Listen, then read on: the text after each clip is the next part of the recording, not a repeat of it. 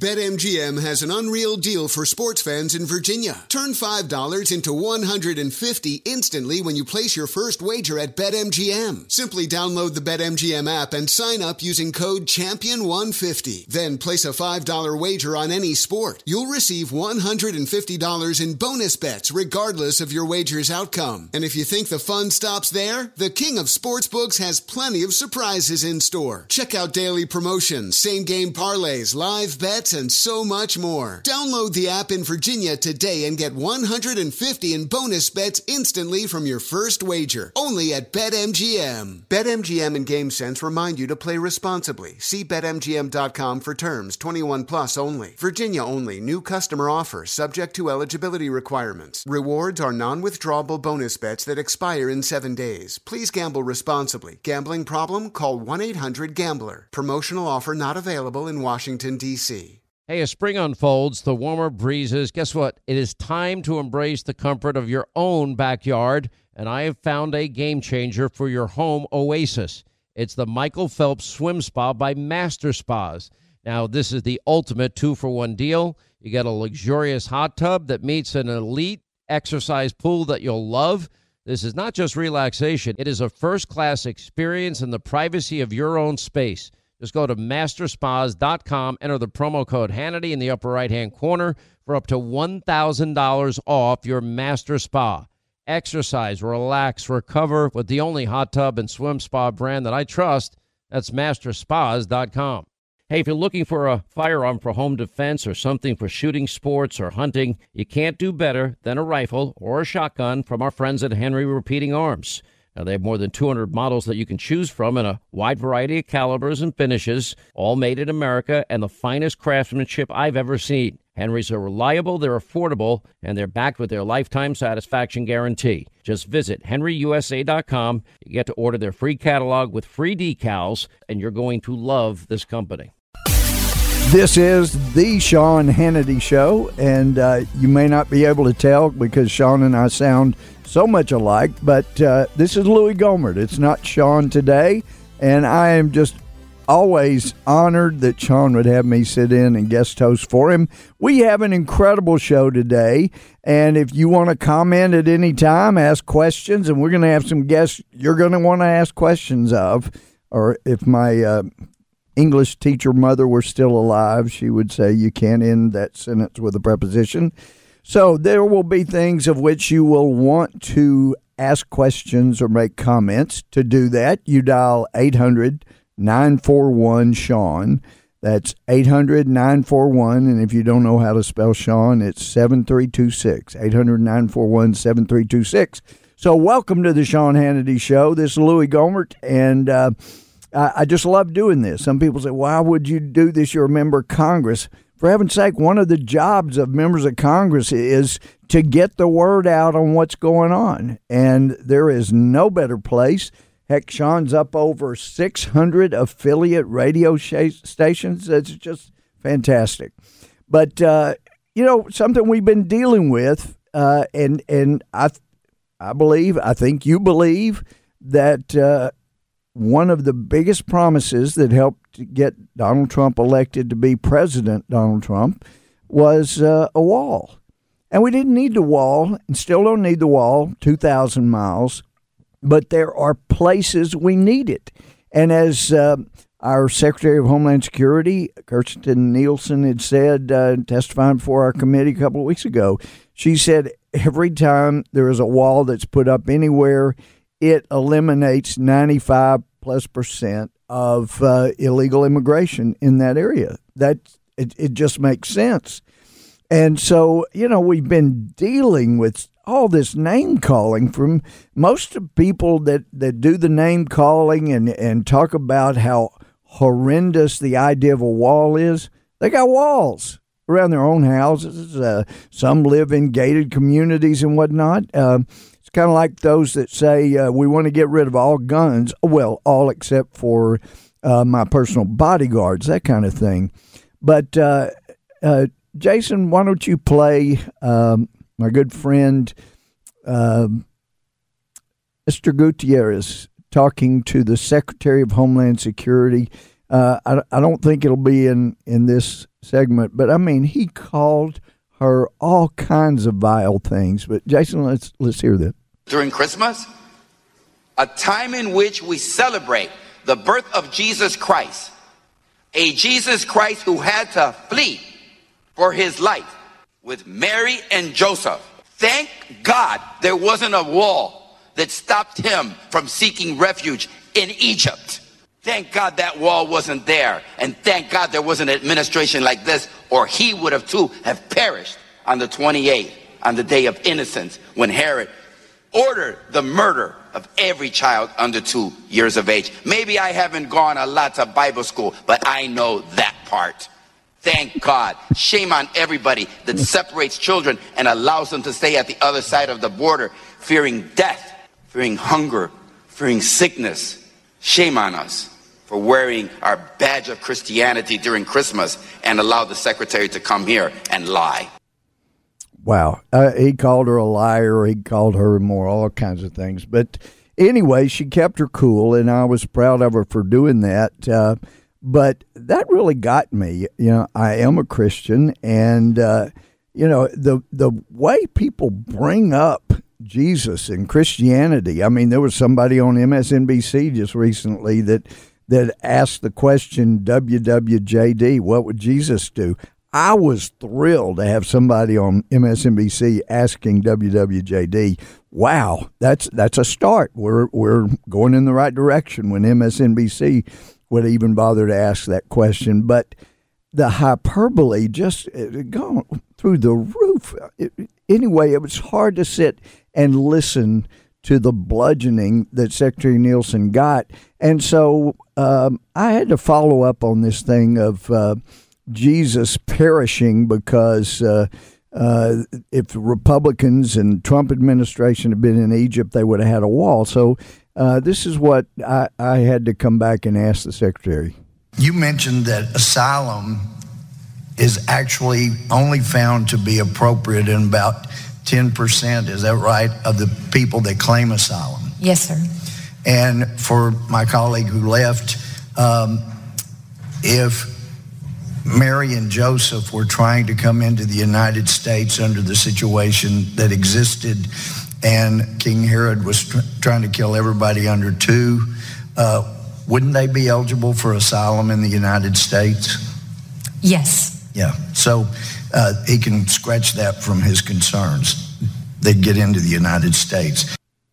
Yeah, so I just couldn't resist. I mean, it sounded good. Oh, my gosh. You know, Jesus would be perishing if the Trump administration had been in Egypt. Well, no, not so much. We could have a wall across the entire southern border, and if Mary and Joseph brought their young baby and they were fleeing a country where the leader was killing off the babies, you betcha that's exactly what asylum is for. And it's not for 90% or so of those who come to our border, and especially when Mexico says, hey, you can stop here, you won't be persecuted, we'll help you get a job. You cannot say no to those and then be entitled legally to asylum in the United States. But then we get to the House floor, and once again, it's just all this vitriol about how horrendous a wall would be, how it's just terrible. And I'm not going to have you listen to the whole thing, but just Jason edited a little clip. Yeah, you need to hear this part anyway. Mr. Speaker, Democrats would prefer to get our work done instead of kicking the can down the road. However, it appears that the only thing that seemed possible for us to accomplish before adjourning for the holidays was to pass the CR until February 8th that the Senate passed unanimously last night. However, after another Twitter tantrum, House Republicans are once again catering to Trump's worst impulses with this terrible bill. This bill wastes billions of taxpayer dollars, fails to fully address the urgent needs of disaster victims, and will fail in the Senate. It is a waste of time for us to consider it. Our country faces many pressing needs, and there is simply no reason to waste $5.7 billion on President Trump's immoral, unnecessary, irresponsible wall. Yeah, immoral wall. Did you guys know that walls could be immoral? how dare you all do such immoral things. Actually, walls are tools, and they are tools that can help enforce the law. And actually, I was thinking about this, as a former prosecutor, civil trial lawyer, judge, felony judge, chief justice. One of the things we deal with time to time is something called an attractive nuisance. And that is the legal doctrine under which and the most common example is if you have a swimming pool and a child is attracted to that, we know they would be attracted to a pool that got water. If you don't have a fence up and a child wanders in and falls in the pool and drowns, you're going to get sued, and you are actually going to be held liable in most of the situations. So we know that children are being drawn into the United States. So wouldn't it be interesting if there was a way to hold people in America, fiscally liable for not putting up a fence or a wall in order to protect the children from being drawn into a country where they die, where they go across desert, or they get drawn into sex trafficking or drug trafficking. If we had a wall, if we had a fence, we could save a lot of lives. But there is just so much hypocrisy. It is just unbelievable. But I also got to come back to this, with all this baloney thrown around about immorality, an immoral wall. I come back to what John Adams said in 1797 as our second president. His quote was, "This Constitution is intended for a moral and religious people. It is wholly inadequate for the governing of any other." That was true then. It's still true. If you are not going to have a majority of the people in the United States who are moral, who are religious people, and as Adams believed when he said religious, that meant that, the country had biblical underpinnings to make our self-government work. And if we're not going to have that, then really the Constitution doesn't work. You can't have freedom of speech, assembly, freedom of religion. You certainly can't have guns for anyone but Democrats' bodyguards when we've ceased to be a moral and religious nation, recognizing our biblical basis for so much for most of our country's history. So anyway, we have our work cut out for us, and I see that we got Todd from Georgia, 26-year Army vet. Todd, welcome to the Sean Hannity Show. This is Louie Gohmert. What's your comment about our border? Yes, sir. Thank you for having my call. One, sure. I just wanted to say it's incredible, like say, the people don't realize the issues that we have and the complexity with the time that I was able to serve with the Border Patrol while I was in the Army down there for a short period of time. We were on a 35-mile sector of the border, and it was nonstop traffic coming across. Yeah. They'd identify them, put them back across. And the second part, the drugs are obviously an issue too. They had a Suburban that came across, had full of marijuana, full of dope. The only part that was empty was the driver's seat. And the guy got out of the vehicle, ran back across the river. The agents went down on the vehicle, and they found out later through an informant that it was just diversion for 46 pounds of coke that came across the same time down the river. Yeah. So. Wow. Well, exactly. And we're going to have Tom Fitton on the show from Judicial Watch here shortly, but it is a huge problem. And we are funding the corruption in Mexico. What kind of caring people refuse to stop the flow of money to the drug cartels? How can you say that you're a caring person when we're not doing everything we can to defund the drug cartels? I've been down there many times myself, Todd, and we've seen it. And by the way, thank you for your 26 years Army active duty. I only had 4 years on active duty at some place called Fort Benning, Georgia, but are very grateful for your service. And folks, I just see we've got to take a break, but please come back. We got an incredible show, some people you need to hear, and we'll look forward to getting your questions and your comments all along the way. 800-941-7326. This is Sean Hannity's show. This is Louie Gohmert. We'll be right back. One thing that is not political, it's smoking. That's about people. And there are 34 million Americans now that smoke. But for many, there's not been a clear alternative. Juul, for me, has been a game changer. I watch people all the time. They go outside in the middle of the freezing winter just to have their smoke. You don't have to do that anymore because of Juul. Now, people don't have to worry about the smell on your hands. Juul was specifically designed by smokers, for smokers, to be a satisfying alternative. It's a clean technology. Juul has no ash, no odor, no mess. If you're one of those 34 million adults who do smoke, you now know there's an alternative to cigarettes and cigars. Just go to Juul, JUUL.com/Switch America. That's JUUL.com/Switch America. Now, this product does contain nicotine, and nicotine is an addictive chemical. But just go to Juul, JUUL.com/Switch America.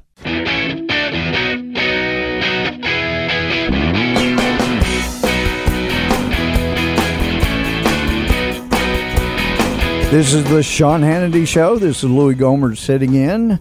Let's go to Greg in Ohio. You have an observation about walls? Hey, Louie. I just wanted to say thank you for letting me on your show and also for being on the Sean Hannity Show. It's a very special, very special thing to me. It is to me, too. Thank you. So what's your observation about walls? Well, I'm a retired pastor, and I just wanted to share with the gentleman who apologized for not being a theology student, and I wanted to share with the person who was considering a wall immoral. Probably they could find that out if they read their Bible. They could find out Jesus said, "I am the door." And also, if they would read in the book of Revelation, they would find that there are walls in heaven, and strangely enough, and there is a separation between heaven and hell. So, Randy Weber, congressman from Houston area, was telling me he saw a bumper sticker that says, "Heaven has walls and gates and a strict immigration policy. Hell has no walls, no immigration policy. Everybody's free to come." So it is a bit theological there, but thank you so much for that observation and for your commitment to helping spread the truth. Thank you, Greg. Really appreciate it. Let's go quickly. Just got a minute. Let's go to Alex in New Jersey. Alex, welcome to the Sean Hannity Show. Congressman Gohmert, thank you so much. Big fan of yours. I'd like to thank you for all you do in the conservative cause and, of course, in the immigration. I just have to really commend you and other Republicans on the committee who can actually sit there and not come out of the side of their necks listening to someone like a Gutierrez lecturing us on morality of all things. What can we do as congressmen and as conservatives here to push back against hypocrisy? I mean, I know the Democrats love placards. Is it possible for the Republican members on the committees to, show the tapes and play the tapes of these Republicans like Schumer, Pelosi, Clinton, and Obama, who were begging for walls and talking about illegal aliens and how we cannot have it? Well, Alex, that's the thing. It's the old adage is democracy ensures people are governed no better than they deserve. It bothers you. That tells me a lot about you. But when Americans don't care enough to be upset over the hypocrisy, we got trouble. Well, thank you for listening to Sean's show. This is Louie Gohmert. We're going to be back with Tom Fitton from Judicial Watch. This is the Sean Hannity Show. This is Louie Gohmert sitting in for Sean today. Honored to be doing so. And I'm also honored to have a very dear friend, a great American, as Sean would like to say, Tom Fitton. He's a New York Times best-selling author of The Corruption Chronicles and Clean House, Exposing Our Government Secrets and Lies. He's the president of Judicial Watch, and I'm telling you, no one has done more to root out corruption and government fraud, really digging down and getting more information than really any congressional committee, House or Senate. They dig deep. They file Freedom of Information Act requests. They go to court when they get told no. They go to court and they get a yes. In Congress, it seems like, we, especially in the House, we ask for things, we don't get them, and we say, oh, gee, well, I guess there's nothing to be done. Well, there is something to be done, and I'm grateful that Tom Fitton does it, even if Congress doesn't. Tom Fitton, welcome to the Sean Hannity Show. Glad to have you on. Hey, Louie Gohmert, thanks for having me. I appreciate that gracious introduction. Well, I wouldn't say it if I didn't mean it, if I didn't believe it. Sure. Sometimes saying things I believe gets me in trouble, but that's the way it is. And that's one of the things I love about Judicial Watch. You've gone after, investigated the Clinton administration, Bush administration, Obama administration, and you're the group that actually helped dig out information that was used in the Bill Clinton impeachment proceedings. And also you took the Bush White House secrecy all the way up to the Supreme Court. So you do amazing work, and you've actually done a great deal of digging. It appeared that you got a great deal more information regarding Benghazi, for example, than any congressional committee did. Wouldn't you agree with that? Oh, yes, and we've got the smoking gun documents that led to the creation of the Benghazi Select Committee, and indirectly, our questions about what was going on at Benghazi led to the State Department disclosing, finally, the fact they had all these Clinton emails they've been hiding for years from the American people and from Congress.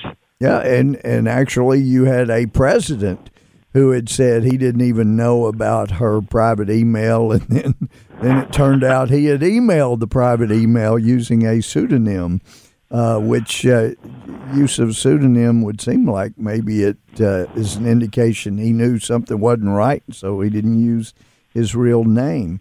But, and you've got a book coming out, don't you? Oh, no, I don't have a book okay. coming out. But you did have the Corruption Chronicles and Clean House. But I tell you guys continue going after records that should be made available to American citizens. Why don't you tell us some of the things you guys are doing these days at Judicial Watch? Well, we're still battling on Clinton emails. We had a federal court a few weeks ago, Judge Royce Lamberth, who's out of Texas as well.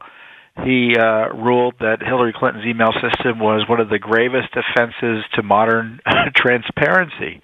And so we authorized discovery. So we're going to be taking more evidence on the Clinton email scandal.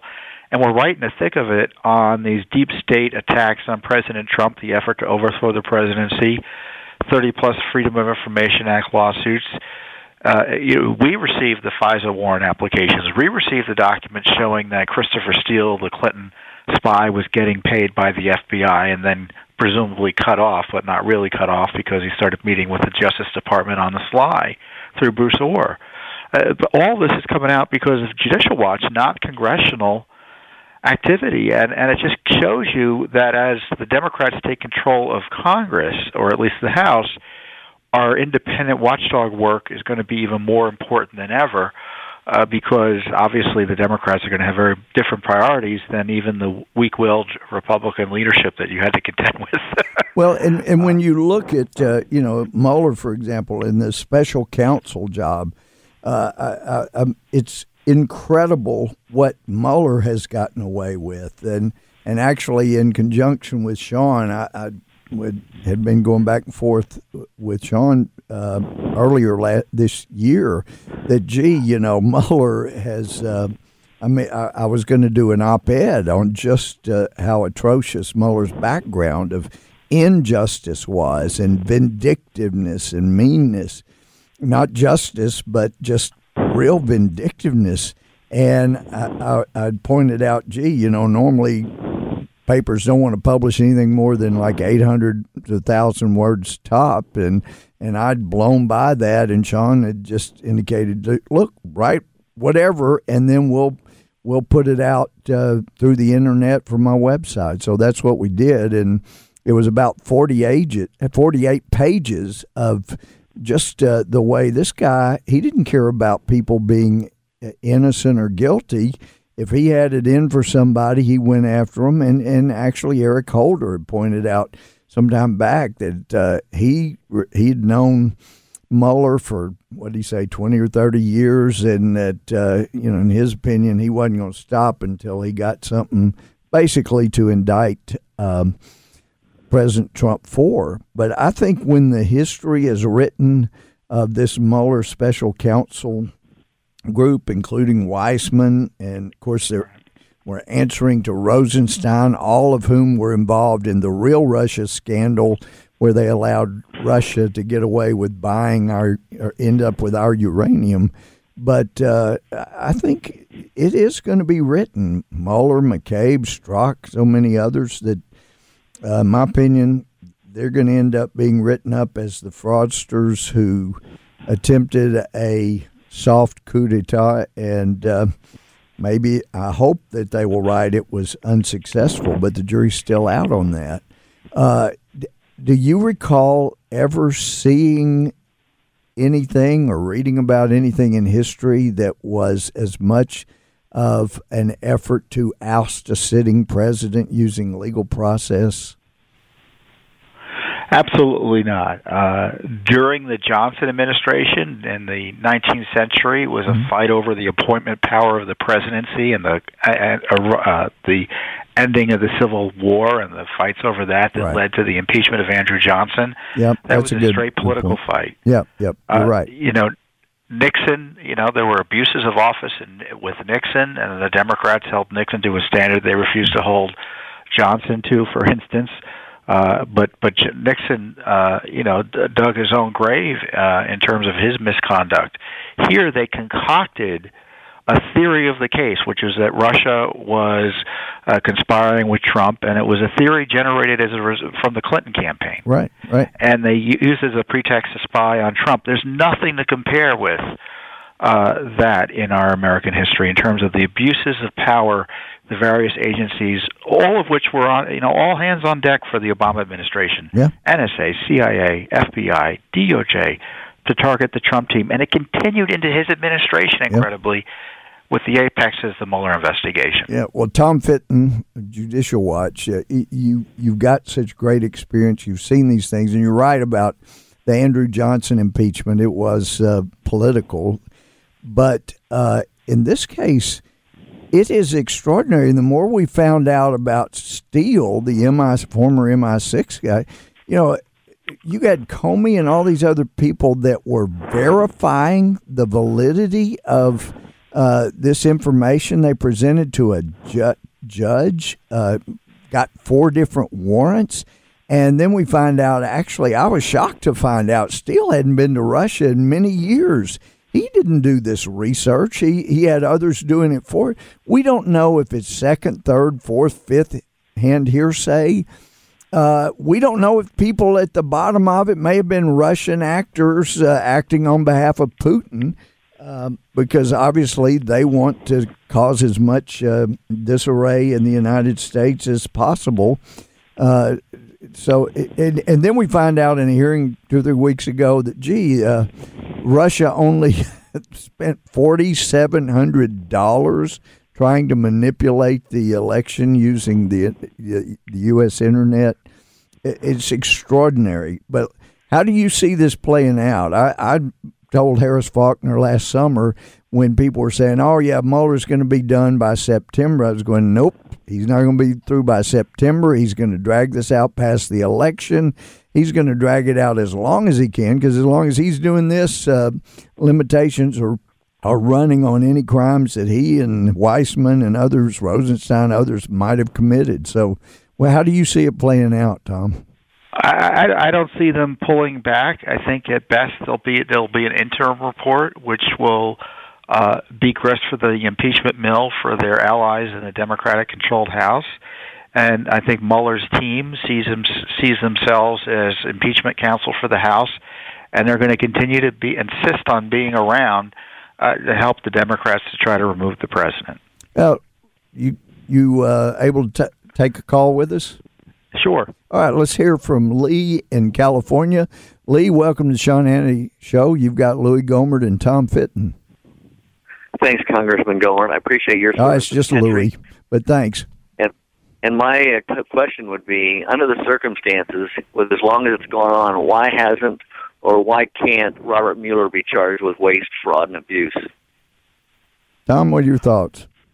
Because Mueller is the tail wagging the Justice Department. So any misconduct by the Mueller operation, any oversight by the Mueller operation is lacking. And for all the noise about the FISA warrants and everything, I've been disappointed that absent people like Louie Gohmert, few in Congress have been willing to provide oversight of Mueller and take him on more directly and his gargantuan operation on more directly. And he's someone who is operating beyond all constitutional scope, authority, and guidance, and it's something that needs to change, and that's what we aim to do through our own litigation. Yeah, but he is acting within this extraordinary scope that Rosenstein has given him. Basically, anything you want to do, and as long as he's acting under the color of federal law, then he can't be charged. But there are things he could be charged with, and I would sure like to see a special counsel go digging into that Russia uranium investigation and how they silenced everybody so that the sale could go through, and that resulted in Hillary getting $145 million for the Clinton Foundation. We got to take a break. Tom, can you come back on the other side? Can you hold on with us? All right, this is the Sean Hannity Show. Louie Gohmert. Be right back with Tom Fitton, head of Judicial Watch. Call Sean, 800-941-SEAN, and we'll be right back. The Sean Hannity Show. Louie Gohmert sitting in for Sean, and I have with me Judicial Watch's president, Tom Fitton. And Tom, regarding Hillary Clinton's emails, the president then, Obama, had said, there was no evidence, intent to anything inappropriate, but actually James Carville gave us evidence of intent. He knows the Clintons well, and he said basically that she didn't want Louie Gohmert rifling through her emails, and I guarantee you I and others would have. But let's take a call quickly from James from Georgia. James, welcome to the Sean Hannity Show. You got Louie Gohmert and Tom Fitton.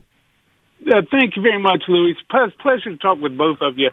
Look, I love Sean's show, but I'm at wit's end with all this.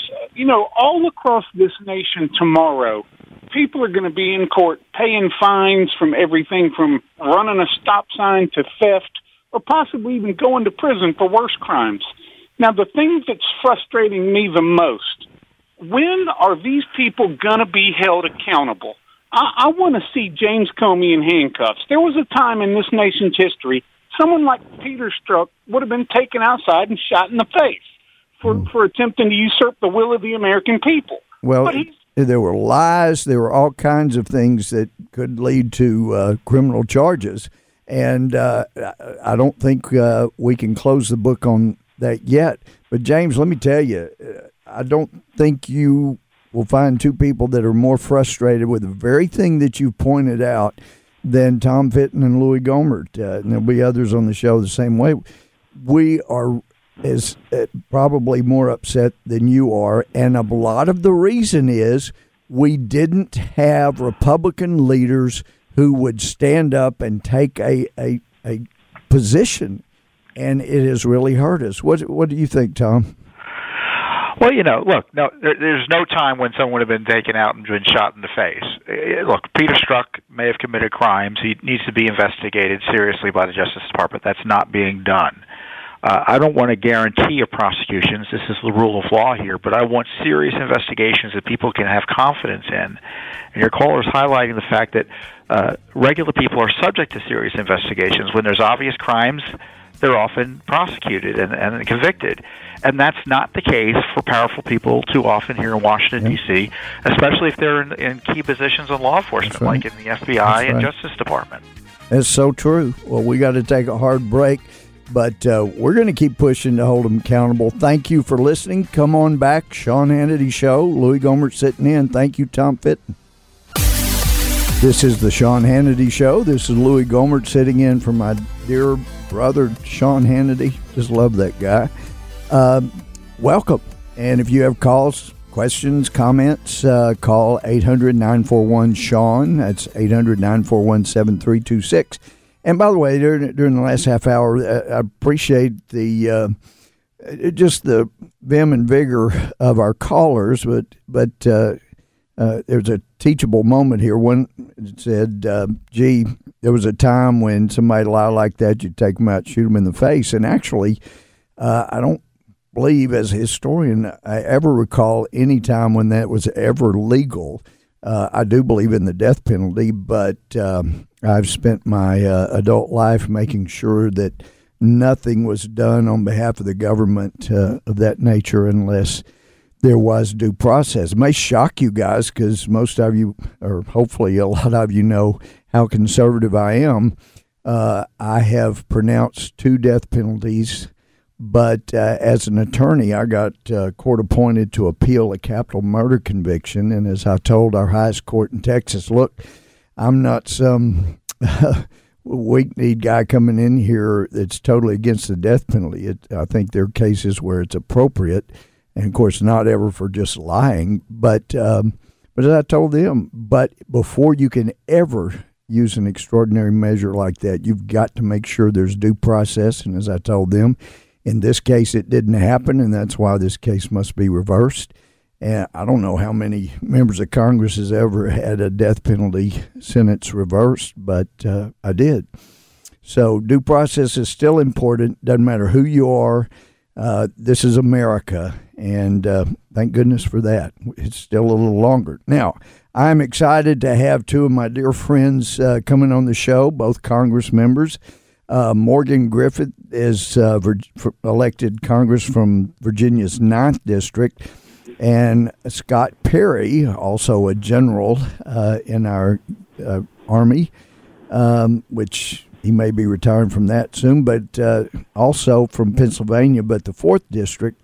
And they're here to talk about the need to secure the border and the funding for the wall and the current state of things in Congress. If you got a question or comment, 800-941-7326. And by the way, we have got some tweets here from President Trump. He says Border Patrol agents want the wall, and I can verify that. I've been down there too many times, talked to them too often. Democrats say they don't want the wall, even though they know it really is needed, and they don't want ICE. They don't have much to campaign on, do they? An open southern border and the large-scale crime that comes with such stupidity. Well, there's a guy that calls it like he sees it. That's something I like. But welcome to the Sean Hannity Show, my dear friends Morgan Griffith and Scott Perry. Not only are they good friends, but they're both brilliant. And Morgan Griffith, I got to say, after we lost the majority in 2006, I started carrying around the rules of the House. And I felt like, gosh, it struck me. I've never been in a courtroom where I didn't know all the rules of the court, and I didn't know all the rules because so many of them are not actually rules. But Morgan Griffith has dug into the rules, and as he's really the rules advisor to the Freedom Caucus. And when somebody has a question, they can go to the parliamentarian or they can go to Morgan. And Scott Perry, God bless him, he feels the way we do, and those that have called in. There's just so much injustice we got to stand up against, and he's never had a problem with doing that. So welcome to the Sean Hannity Show, Morgan Griffith, Scott Perry. Glad to have you here. Morgan, let me start with you. What could we do to get the wall funded? Well, there's a lot of things we could do. Unfortunately, I'm hearing, Louie, that the House has said they don't expect any votes, and the Senate is now expected to say they're going to punt until the new Congress comes in. I hope that's not true because there are things we could do. Of course, the easiest one would be for the Senate to revise its rules in cases like this and get rid of the modern filibuster rule, which didn't come about until the 1970s, and go back to the historic rule where you actually have to stand in the well of the Senate and argue your case. Doesn't that make sense, though? I love that. I mean, that was, Jimmy Stewart. Mr. Smith goes to Washington. You want to take the time, you got to stand there and debate. We're not just going to have a gentleman's agreement. You can say you're going to filibuster and say, oh, well, we'll all go home. Right. And another thing they could do is we could use reconciliation. Now, the time is running low on that, but certainly if we had started earlier or even last week, and theoretically we could do it if we started today, but it doesn't look like leadership in the Senate wants us to go in that direction. But we could do it. The time.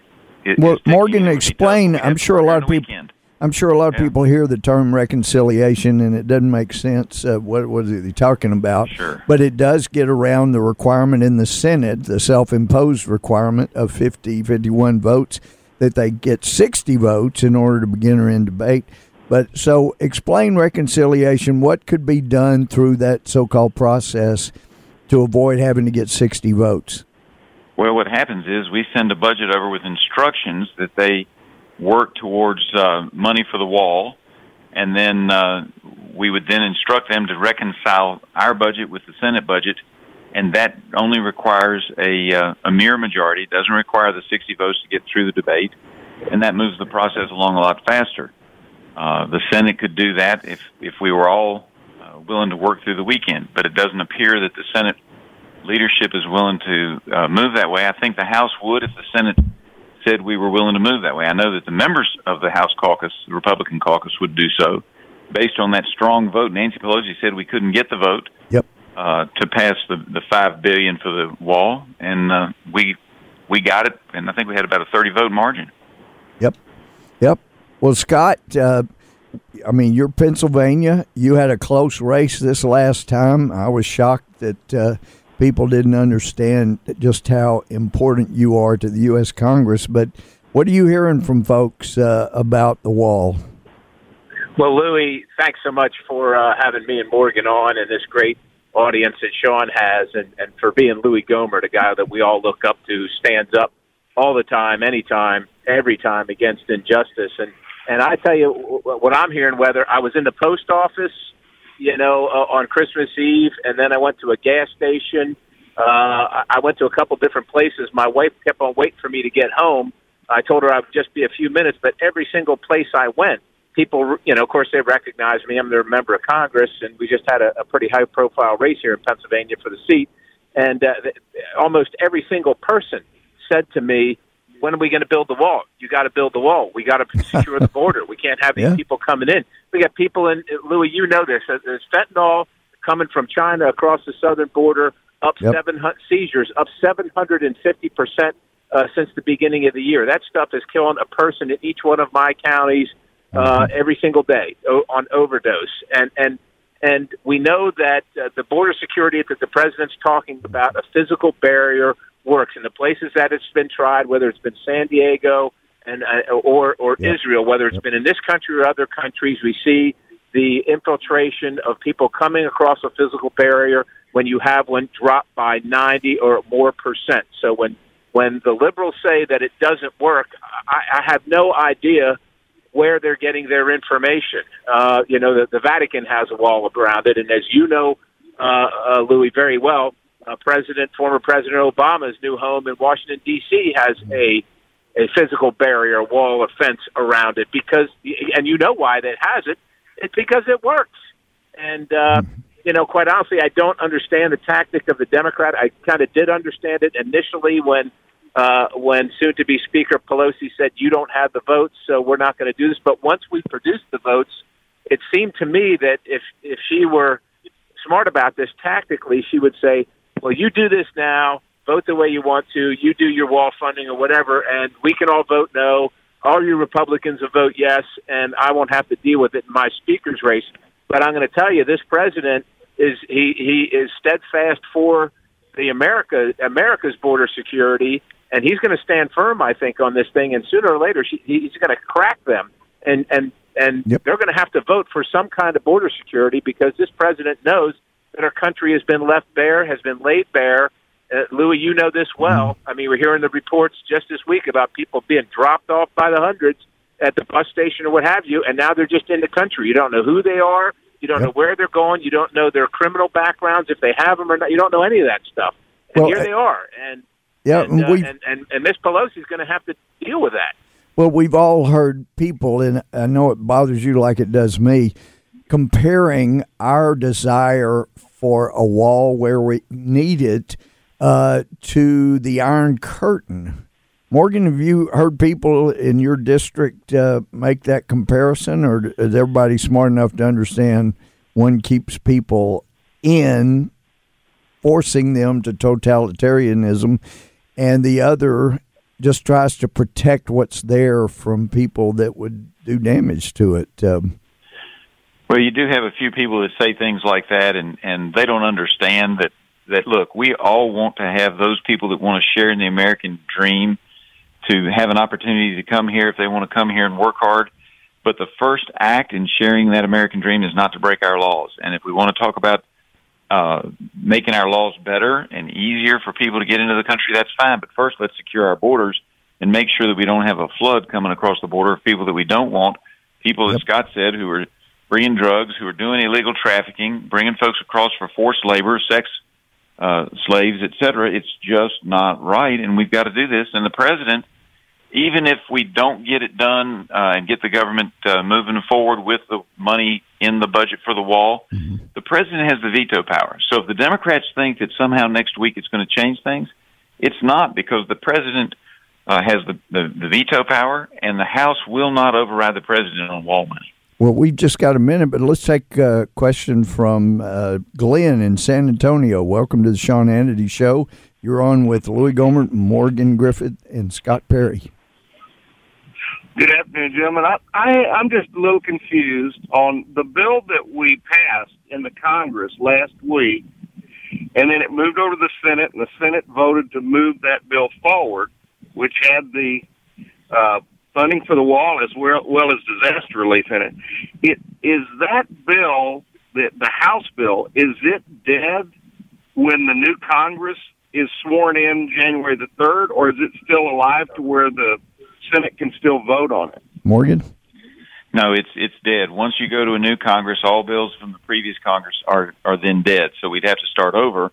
But the Democrats have to understand they've still got to get something that's agreeable to the president, because he will veto, and we will support his veto if they don't have the wall money in there. And they would have to get a lot of Republicans in order to override the veto. And that is correct. I just don't think they would have those votes. Well, folks, Morgan, Scott, can y'all hang on through the break? I sure can. All right, we'll be right back with more of the Sean Hannity Show. Call in, 800-941-7326. Louie Gohmert with members of Congress Morgan Griffith and Scott Perry.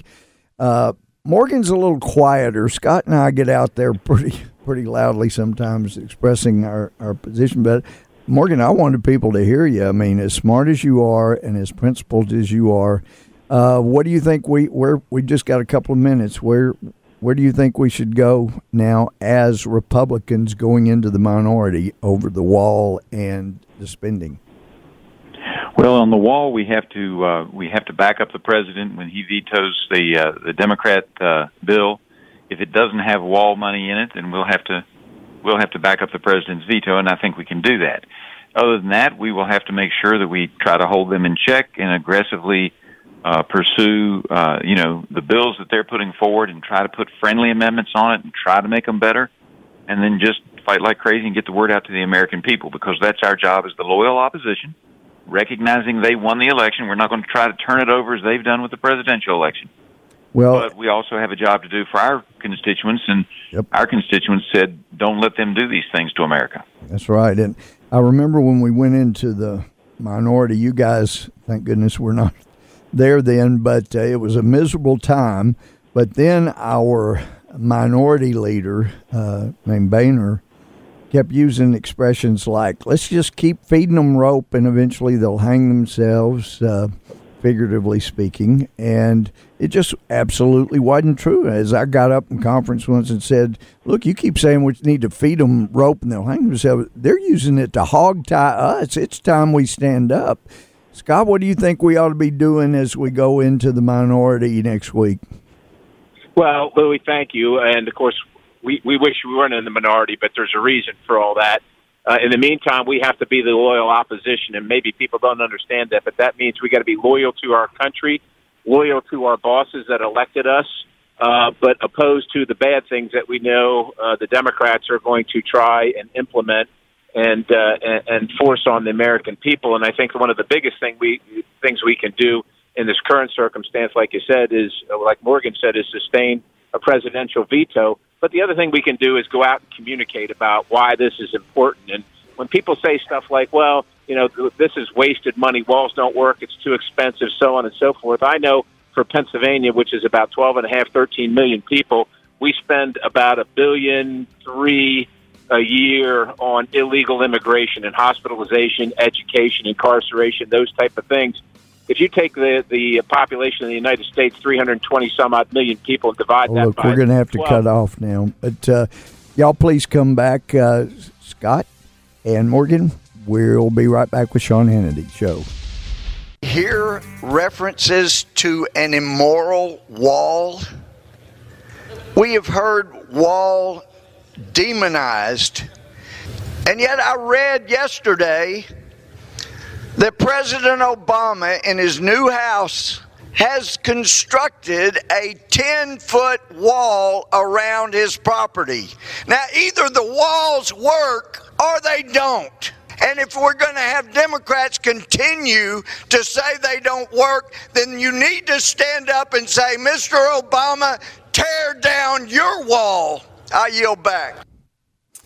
All right, this is the Sean Hannity Show. This is Louie Gohmert, and yes, that was me on the House floor. And in fact, on the debate over the spending bill that had the wall money in it, I heard one time too many about an immoral wall, so I walked over to Rodney Frelinghuysen, who was managing the time on the spending bill, and I said, Rodney, you got 30 seconds you could give me to address this? And he said, I'll give you 2 minutes. I said, no, I just need 30 seconds. But anyway, yeah, the hypocrisy of these people to have walls around their own property and then to say they don't work, well, you need to tear down your wall. Now, I'm thrilled. I've got a longtime friend that I've had this maximum respect for as an economist and as an American. Of course, he had been with the Wall Street Journal and is now a distinguished visiting fellow project for economic growth at the Heritage Foundation. He was an advisor to Donald Trump regarding the economy, and he's got a brand new book out with his dear friend and mine, Arthur Laffer, just another economic genius, called Trumponomics, Inside the America First Plan to Revive Our Economy. I love it. And Stephen Moore, I am thrilled to have you on the Sean Hannity Show. Welcome.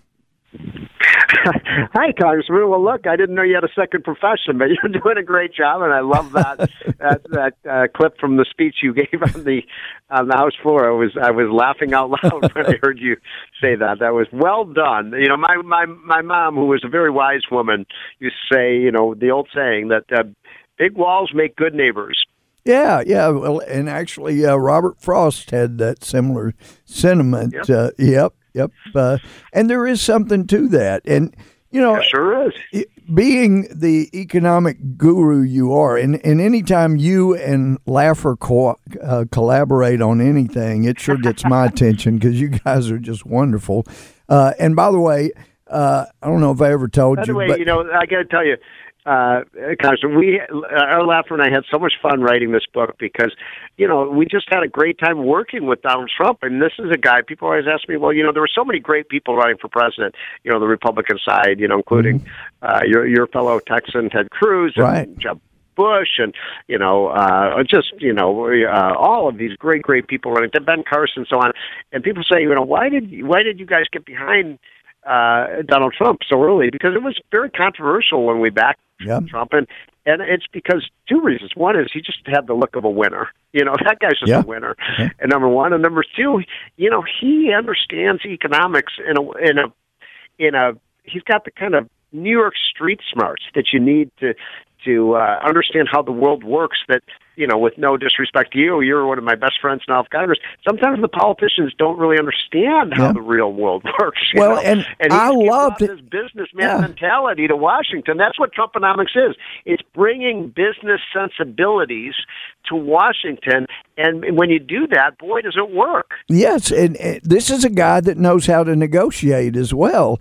And it has driven me crazy over the years to have Republicans just roll over and get such bad deals. And I was told by a U.S. trade rep at the time that, look, you got to understand that we're the biggest economy in the world, so that when we negotiate a deal that's better for another country than it is ours, since we're the biggest economy, in the end, it actually inures more to our benefit than anybody else. And I'm going, no, if it's a bad deal for us, it's a bad deal for us. And I couldn't understand that mentality. And that's as smart as you and Laffer are.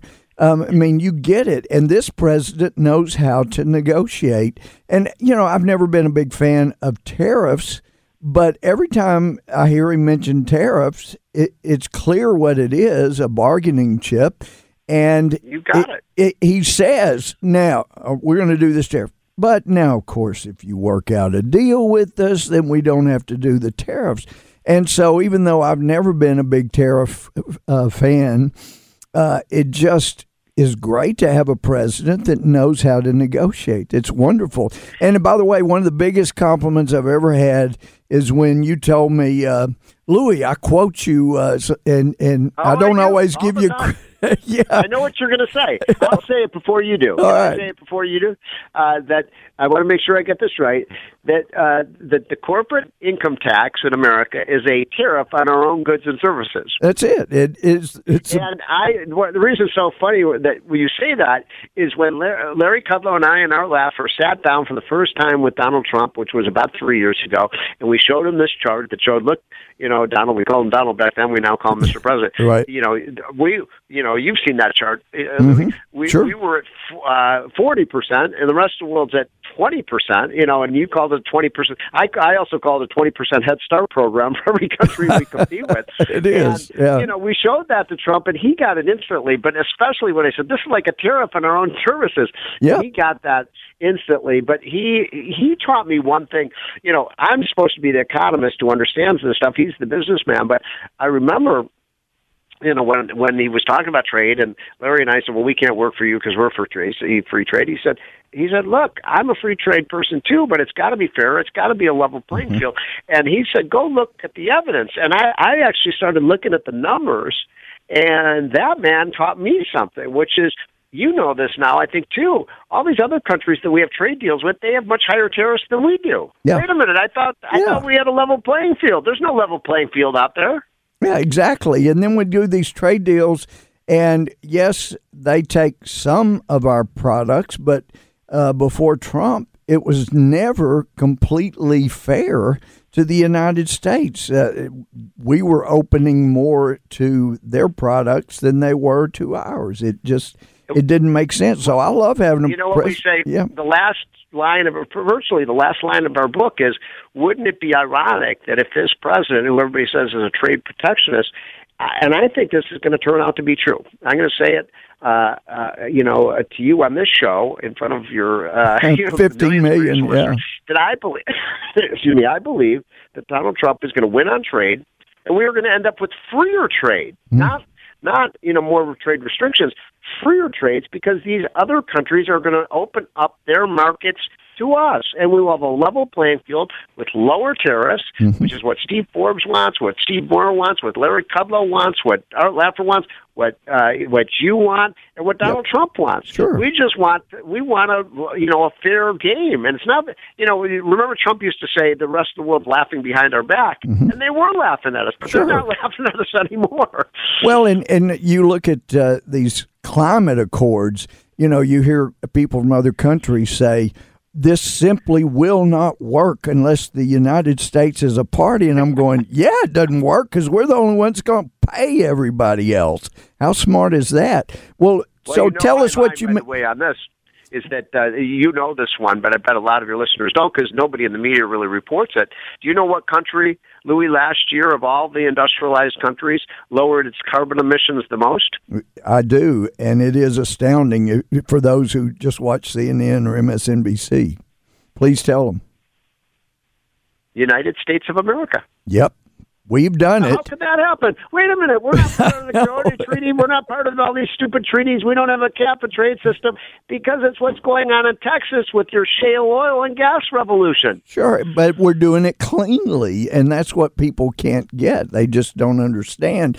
But on the other hand, if you're a country with a struggling economy, then the last place you put a priority is on the environment. Here in the United States, we want clean air, we want clean water, we want things clean.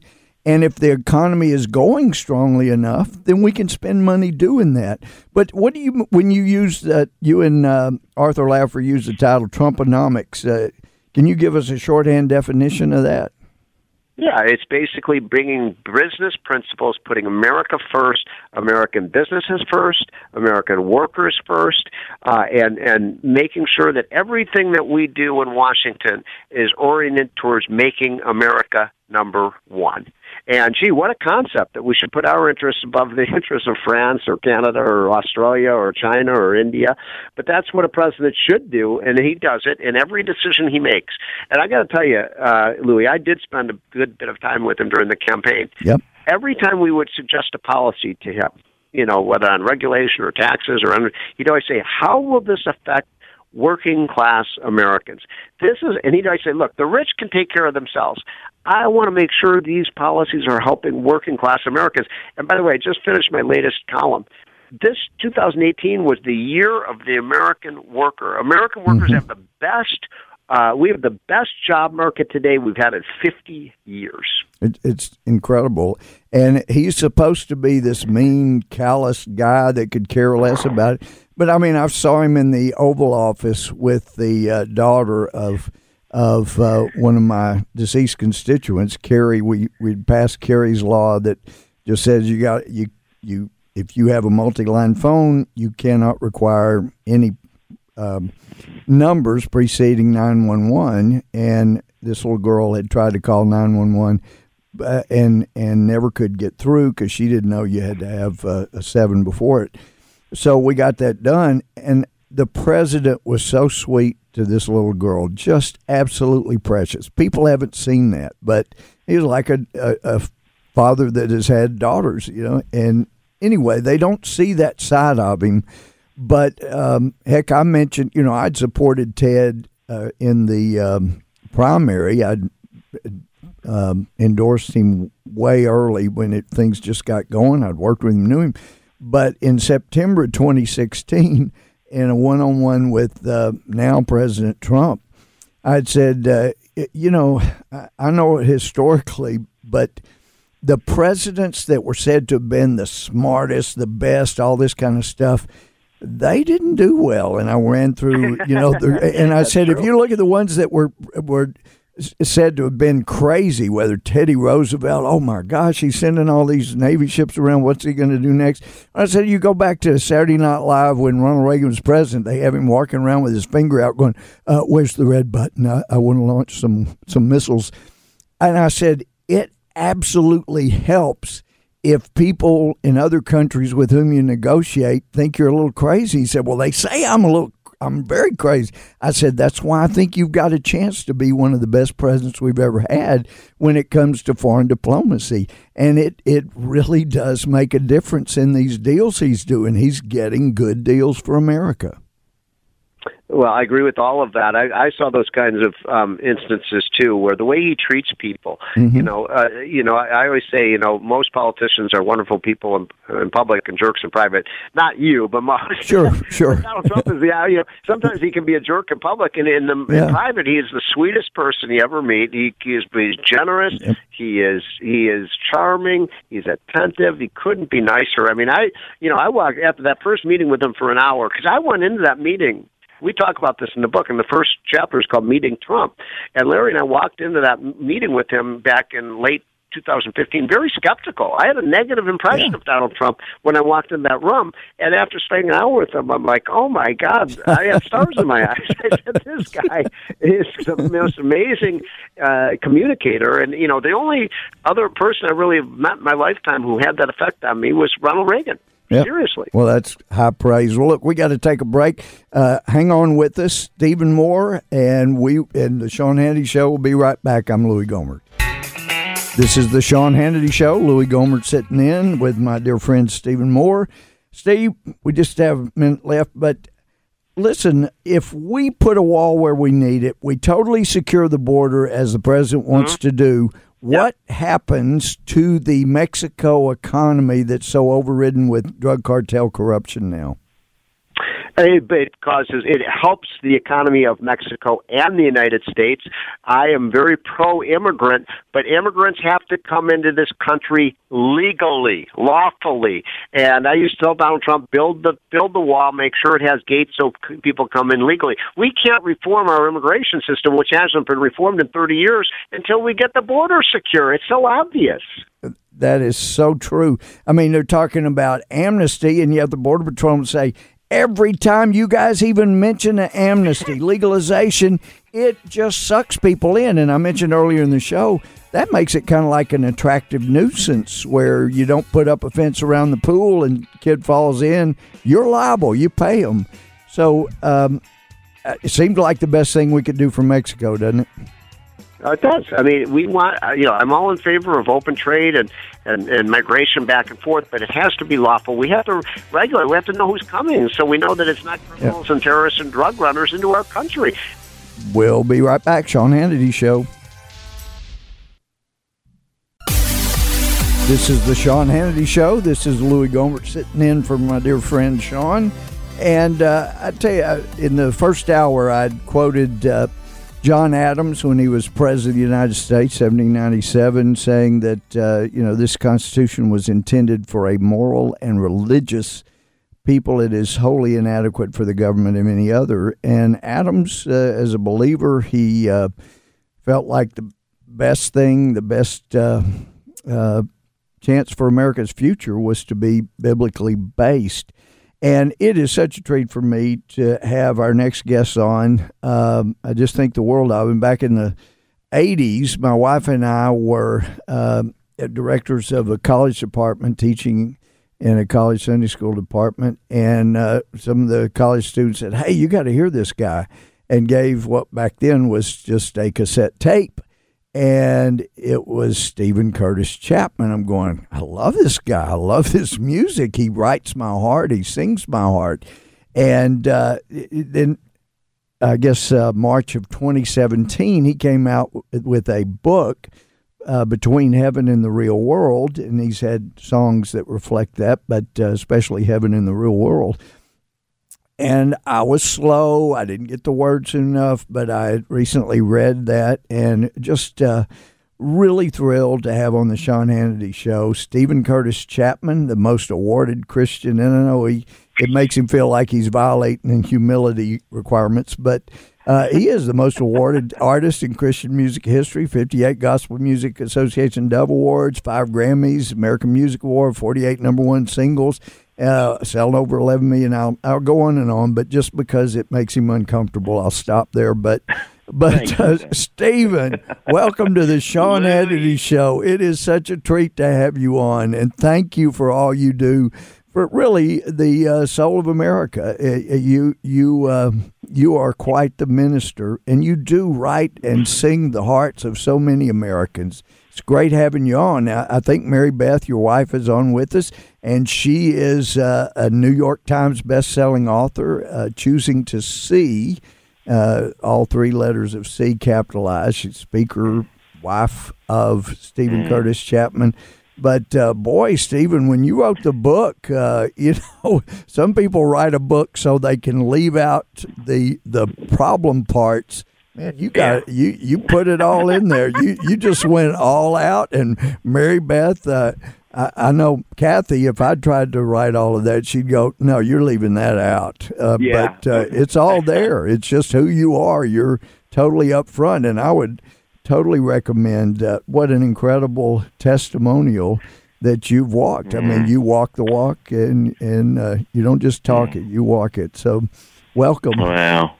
Louie, thank you, brother. You know how much I and the whole Chapman clan love and appreciate you and your friendship through the years and your leadership. And let me tell the people listening, I've never talked to Stephen or Mary Beth or Emily about politics ever. Right. They're brothers and sisters, and I have no idea how they've ever voted. I just know what an impact for good that they are on America. And, man, sounds like you guys have had an incredible year. Mary Beth, I was reading your blog post about the year. It was an incredible year. Yes, I'm extremely blessed is the word. I just have an incredible family. God's been gracious to us through the good and the incredibly difficult seasons that our family have had. And reflecting back on this past year, couldn't be a more proud wife, mother, and now Grammy to 6 beautiful little grandbabies. And congratulations. Yes, God just continues to make new things in the Chapman family, and so I'm very, very, very blessed. Well, Stephen, you still got a whole lot of concerts under your SCC solo tour. This is you without Caleb, without Will, without Jillian. This is just Stephen himself. That's right.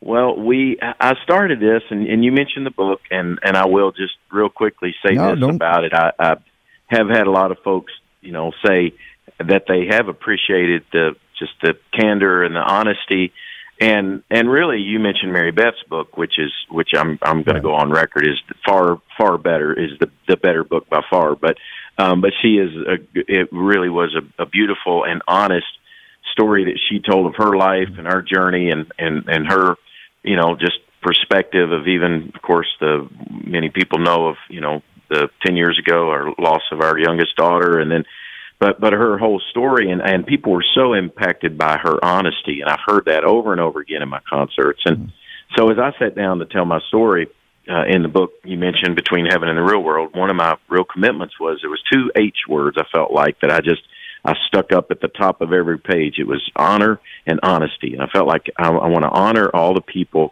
that God has put in my life, ultimately honoring God who has been writing the story of my life from the beginning.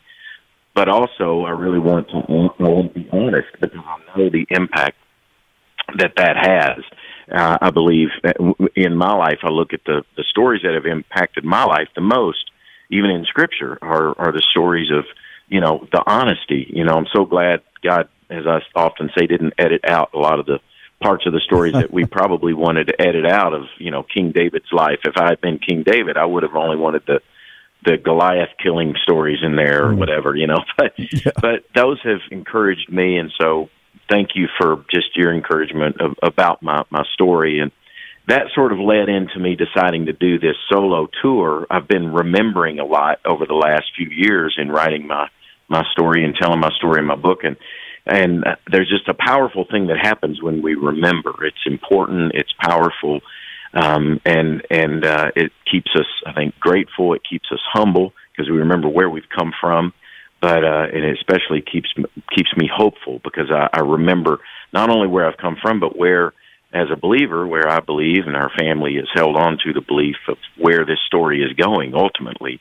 And that's where we find the hope that, has fueled my songs all these years, has fueled the work that we do as a family in the work, that we do through Show Hope, an organization that my wife and I started about 16 years ago now, and by God's grace and the support of so many thousands of people now, we've been able to be a part of miraculous stories of seeing thousands of children without families come into families and have a home and do some amazing work that we never could have even imagined when we started this 17, 18 years ago when we adopted our first of our 3 adopted daughters.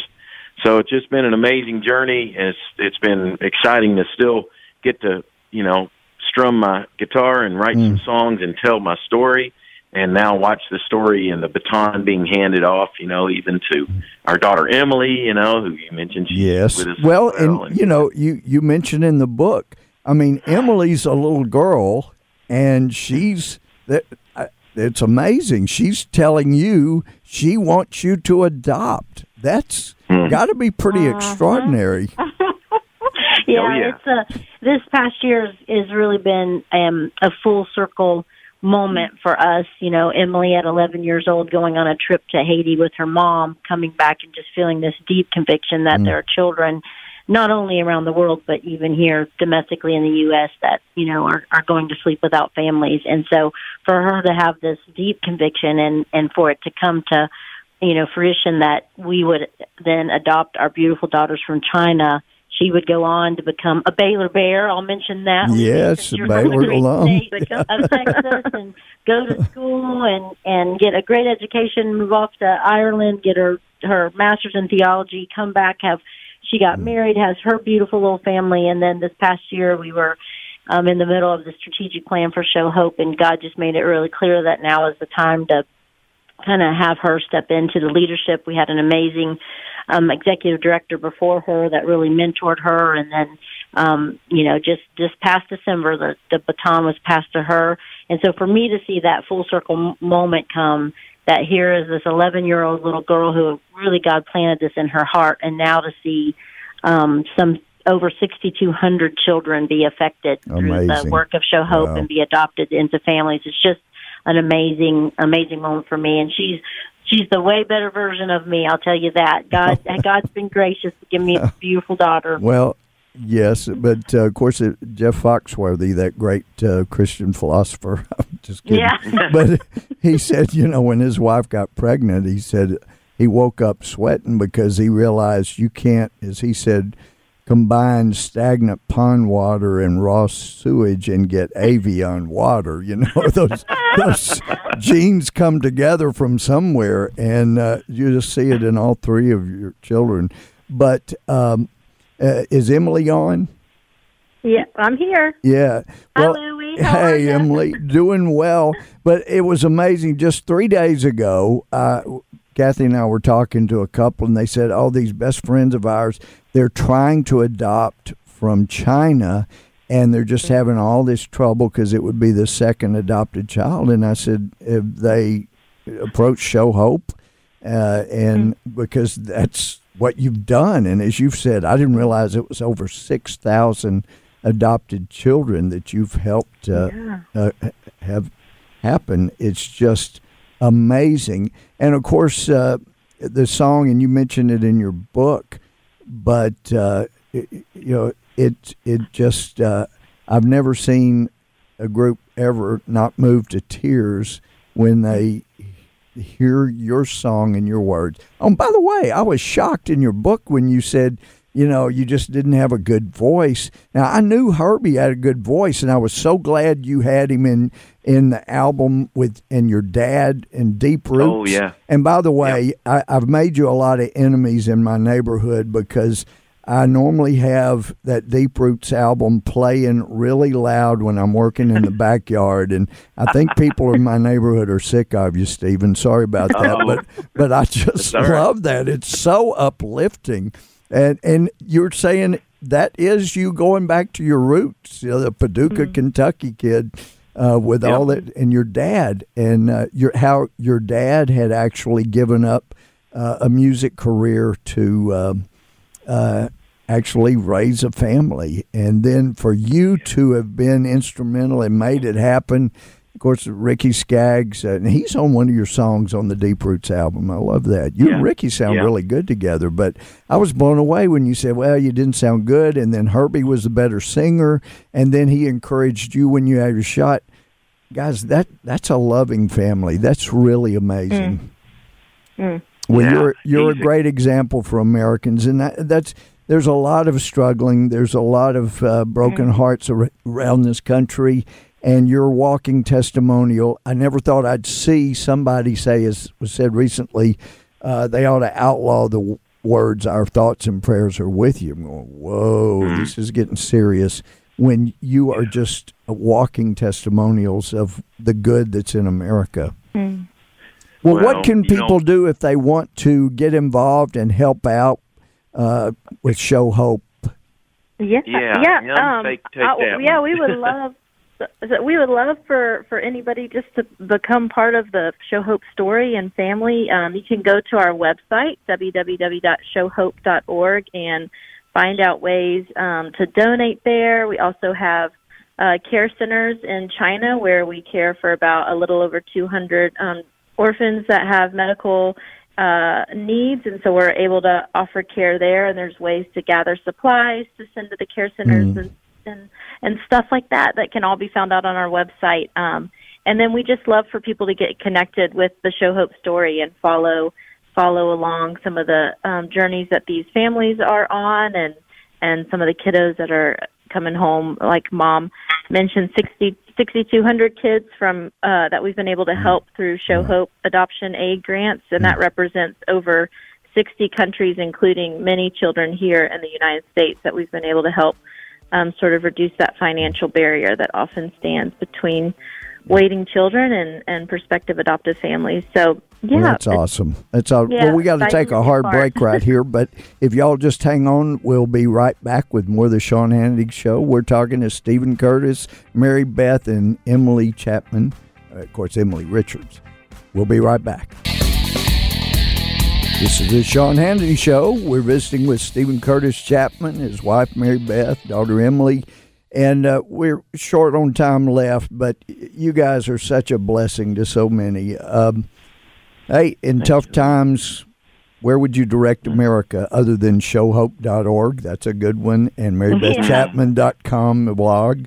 Well, yes, sir. What do you think, Stephen? Well, you know what? We have found in our journey as a family, and so many of you listening, I know, even have prayed for our family in our journey together, particularly the journey of losing our little girl about 10 years ago, and we are a family who has lived and continue to live the reality that the only place where there is hope and light and purpose and peace is in our trust, our faith in God's love, God's grace, and that's obviously we've celebrated that at Christmas. We're thankful that we get to celebrate that God is with us, and we are living proof of that. And we hope maybe our work with Show Hope, my songs, Mary Beth's work at Show Hope, and her book, and whatever we can say will encourage people to know that God is good, and He's with us, and He's faithful. And there is a new album coming. I can't wait. Yes, sir. I can't wait. I'm going to give you some more of that music that you can All annoy right. the neighbors My neighbors with. are going to hate you even more. Music.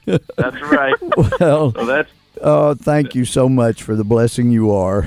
People needed to hear that. This is the Sean Hannity Show. We'll be right back with some other great guests. Come back with us.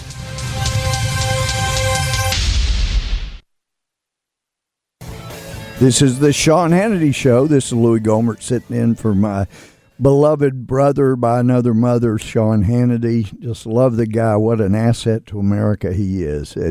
And the more you know him, and especially as well as I know him, the more you just love the guy. So we have an amazing guest, and most of you are familiar with Hobby Lobby.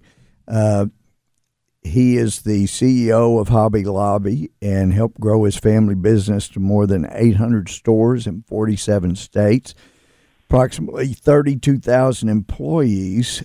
And, of course, they feel so strongly about their faith that they were willing to take a case where the government was trying to discriminate based upon their Christian beliefs and took it to the Supreme Court. And then out of all that, he and the family become inspired. We ought to have a museum to the Bible. And as I understand it, there's not one totally dedicated to the Bible. This was a dream. It was a vision. And now in Washington, D.C., the Museum of the Bible has been going for just over a year. It's extraordinary. And it doesn't matter if you're a Christian or Orthodox Jew. You don't have to be either one of those to really appreciate this. Now, if you are either one of those, you're really going to appreciate. But we have with Steve Green. Steve Green, welcome to the Sean Hannity Show. And I'm delighted to have you on to talk about, of course, Hobby Lobby. People are saying, if there were just a Hobby Lobby around New York, it would do so well. There's not one around here. But that's for another day. Today, tell us about how the Museum of the Bible's first year has gone. Well, Louie, it's great to be with you, and thanks for having me on. The Museum of the Bible has gone exceedingly well for our first year. There's always things you would love to see done better, but for the most part, with having a millionth visitor having come to the museum, it's done extremely well. We love a lot of the comments that we're getting, exceeded our expectation. It's been, the favorite of our family as they've come and they've toured D.C. So really getting some great responses, and it's exciting to see the visitor come and enjoy the experience there at the museum. Well, I've studied the Bible my whole life, and I was blown away with what you have there. And, of course, there's one area where, of course, most people know the Vatican has had more biblical treasures than just about anybody other than Israel itself.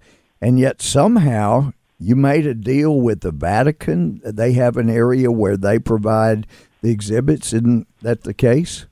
That is, and what's unique about the museum is that it really is a collaborative effort. There are items within the museum that, from our own collection, but there's over 40 individuals and institutions that have items on display within the museum. Have traveling exhibits that will come and go as well. But the Vatican being one of those, as we had a temporary exhibit at the Vatican back in 2014, and again in 2012. And that was before you had the museum, even. That was before the museum. That's right, and then the Israel Antiquity Authority as well has space within the museum. They anything that's dug up in Israel is owned by the Israel Antiquity Authority. They've got over 2 million artifacts in their warehouses. So we have an opportunity the first time out of Israel. This is the first time out of Rome for the Vatican that items have been on permanent display in a museum. And so we're really excited about the collaborative effort of people coming together, people that love this book that may have different faith traditions, but we're setting aside our differences for a moment and saying, here's a book that we all love, and let's come together and celebrate it.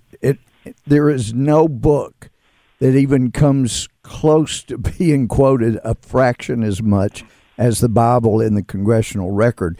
But what made me think about you, Steve, is I had a dear friend that said, he was excited. He was going to come to Washington, wanted to hit the Smithsonian, and did I have any other recommendations? I said, you got to hit the Museum of the Bible. And he said, there's a Museum of the Bible? Going, oh, my, yes. And so then I thought, well, you know what, Sean, bless his soul, he's let me host his show. I need to get Steve on there to tell people this is an extraordinary museum. Believer, non-believer, doesn't matter. This is such an important place to visit. And just the property you got, that whole block that came available that you guys were able to, you're part of basically the mall, just a couple of blocks behind. That was incredible. Yeah, we really just feel like that our faith caused us to believe that God had gone before us and that property became available. We had been looking for a while there in D.C., and this property came up on the market. It's 2 blocks from the Air and Space Museum. There is a metro stop that comes up in the block where the entrance is. So a location of that size, since we were looking, I don't think has come up since we acquired it. So it really was a special location, and we were very excited that we were able to find one that close to the mall. Well, and I know and appreciate your faith, but I also love what a preacher in Denton, Texas said. He says, just because God's in control doesn't mean he wants us to lean on our shovel and pray for a hole. And the Green family has used all the instruments with which they've been blessed and has really made a difference. And I just want to thank you for that and encourage people, check out the Museum of the Bible. It's something you'll never, ever forget. Is there a website people can go see to prepare for their visit? They can. It's simply just museumofthebible.org, and get information there, get tickets to get into the museum, and we engage some of the leading design firms around the country to help us build this out. So. Oh, it's an incredible building, just incredible what you've done. And you knocked out every other floor so that there's plenty of room, you don't feel squished, and it's just really the sky's the limit. Amazing place. Yep. Well, Steve, I just had to get you on just so that anybody out there who was not aware, the 15 million or so listening, you got to know this is a place to visit. You will be sorely affected for the good. And even though you may go once or twice, exhibits change constantly. You can't go too many times and learn something new every time. So Steve Green of Hobby Lobby, and you're chairman, actually, of the board of the Museum of the Bible. Thank you for what you've done. Thanks for your faithfulness. You're just an incredible walking monument to what we're supposed to be. So thank you so much, Steve. You bet. Thank you, Louie, and you keep up the great work yourself. Well, we sure trying. Well, thank you. And, folks, we will be right back. This is the Sean Hannity Show, and I'm Louie Gohmert, lucky to be sitting in for my dear friend Sean. We'll be right back. This is the Sean Hannity Show. I'm Louie Gohmert, sitting in for my friend Sean. And we have, and I'm not kidding, it sounds like something might be made up, but a friend calling from the jungles of Burma or Myanmar, but he is an amazing guy, and I'd heard about him as the son of missionaries to Thailand, and then found out, wow, he went to Texas A&M like I did. Wow, he had an Army commitment like I did. Oh, he went to the Army like I did, except he went Special Forces route and ended up, after he served his Army, he had such a heart for people that are oppressed. He and his wife and his young children went to the jungles of Burma to help those who are being oppressed. They're, especially the Christians, just brutalized. And he not only brought the gospel to the area, he taught the villagers and continues to teach them how to defend themselves from the military that would come in and burn their crops every fall or just devastate the women and children and pull men apart. It just the horrific suffering that was instigated. He taught them to defend themselves. And so when I met him, turns out he and I were both in the Corps Cadets, and he was some years after me, but was a commander of the same brigade that I had been. It was amazing. Yet he went and made something of himself, really making a difference in the world. So let me warn you, he's talking on a satellite phone from the jungles of Burma. Dave Eubank, are you there? Yes, sir. God bless you, Louie, and everybody who's listening. Well, there are millions listening. You have gotten a front seat view, and not just a seat. You've been actively involved trying to help Christians protect themselves as well as other tribal groups that are being oppressed, whether it's Kurds or other.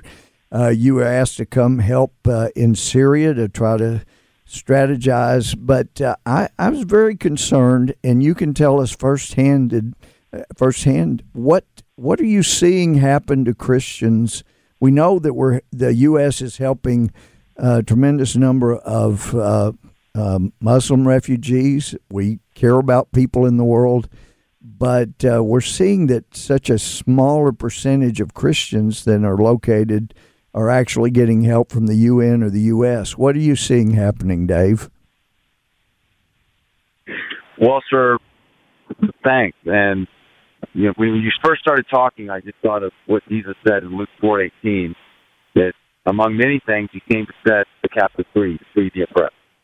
And we are working with Christians, Muslims, Buddhists, animists. We work with everybody and try to help them. Mm-hmm. In terms of Christians, I see great oppression. Where we are here in Burma, actually it's the first place American missionaries ever went in the 1800s, Adoniram and Ann Judson.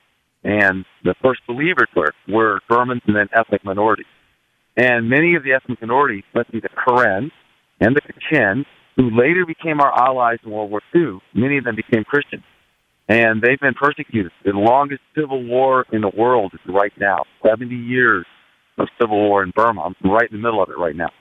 And so I see great oppression here against the tribal people and Christians because they ascribe to the highest God. And they follow rules and laws, but they don't bow down to dictators. So that's what I see here. In Kurdistan and Iraq, where we also take teams, almost all the Christians had to flee the Nineveh Plains. Of course, they had to flee Mosul. They were killed or chased out by ISIS, and now it's difficult even to get back in. And then in Syria, the same thing. I was just in a destroyed church that Christians used to live in. Nobody's there in this village I was at, near a place called Palmer, and all the Christians left. Some Christians are still in Syria, but now they face not only the remnants of ISIS that's still in Syria, but now the Turks are getting ready to invade Syria if the U.S. pulls out. So whether it's in Burma or in Iraq or Syria, I see great persecution against Christians. And I'm just grateful for you, Louie, and for people who pray for these people and also stand with them. Well, and Tom Garrett just had been over there with you, and Dana Rohrbacher, Steve King, and I have tried to help. But if somebody wants to help you in what you're doing, what should they do? Well, first, sir, I think please pray, because God knows best how each of us can respond. I think second, support people like Louie and Dana Rohrbacher and Tom Garrett, who's another one of my heroes who's here with us. And then if they want to go to our website, it's www.freeburmarangers.org. Then they can see what we do, and they can see if they want to help us help people here. Well, thank you. We're a little short on time, but I just appreciate it. I know it's the middle of the night over in the jungles of Burma, Dave, but you're an inspiration, and you put all your effort and your family. And by the way, folks, don't think there's this. What he's doing doesn't come without cost, human cost.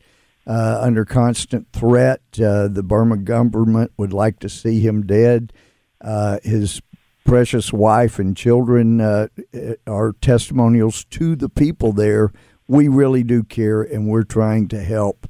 You, Dave, you've made a difference. You make me proud as an American, and I hope people will visit your website and see what they can do to help. But in the meantime, folks, this is Louie Gohmert. I am honored to have a friend like Dave Eubank, even though there's some at the State Department that think he's crazy. Well, so was Jesus. He was said to be crazy, and yet he was the wisest. But, folks, this country's in trouble. But Sean Hannity is helping, and you can help too. Care about what is going on around you. Don't just lean on your shovel and pray for a hole. Let's get in.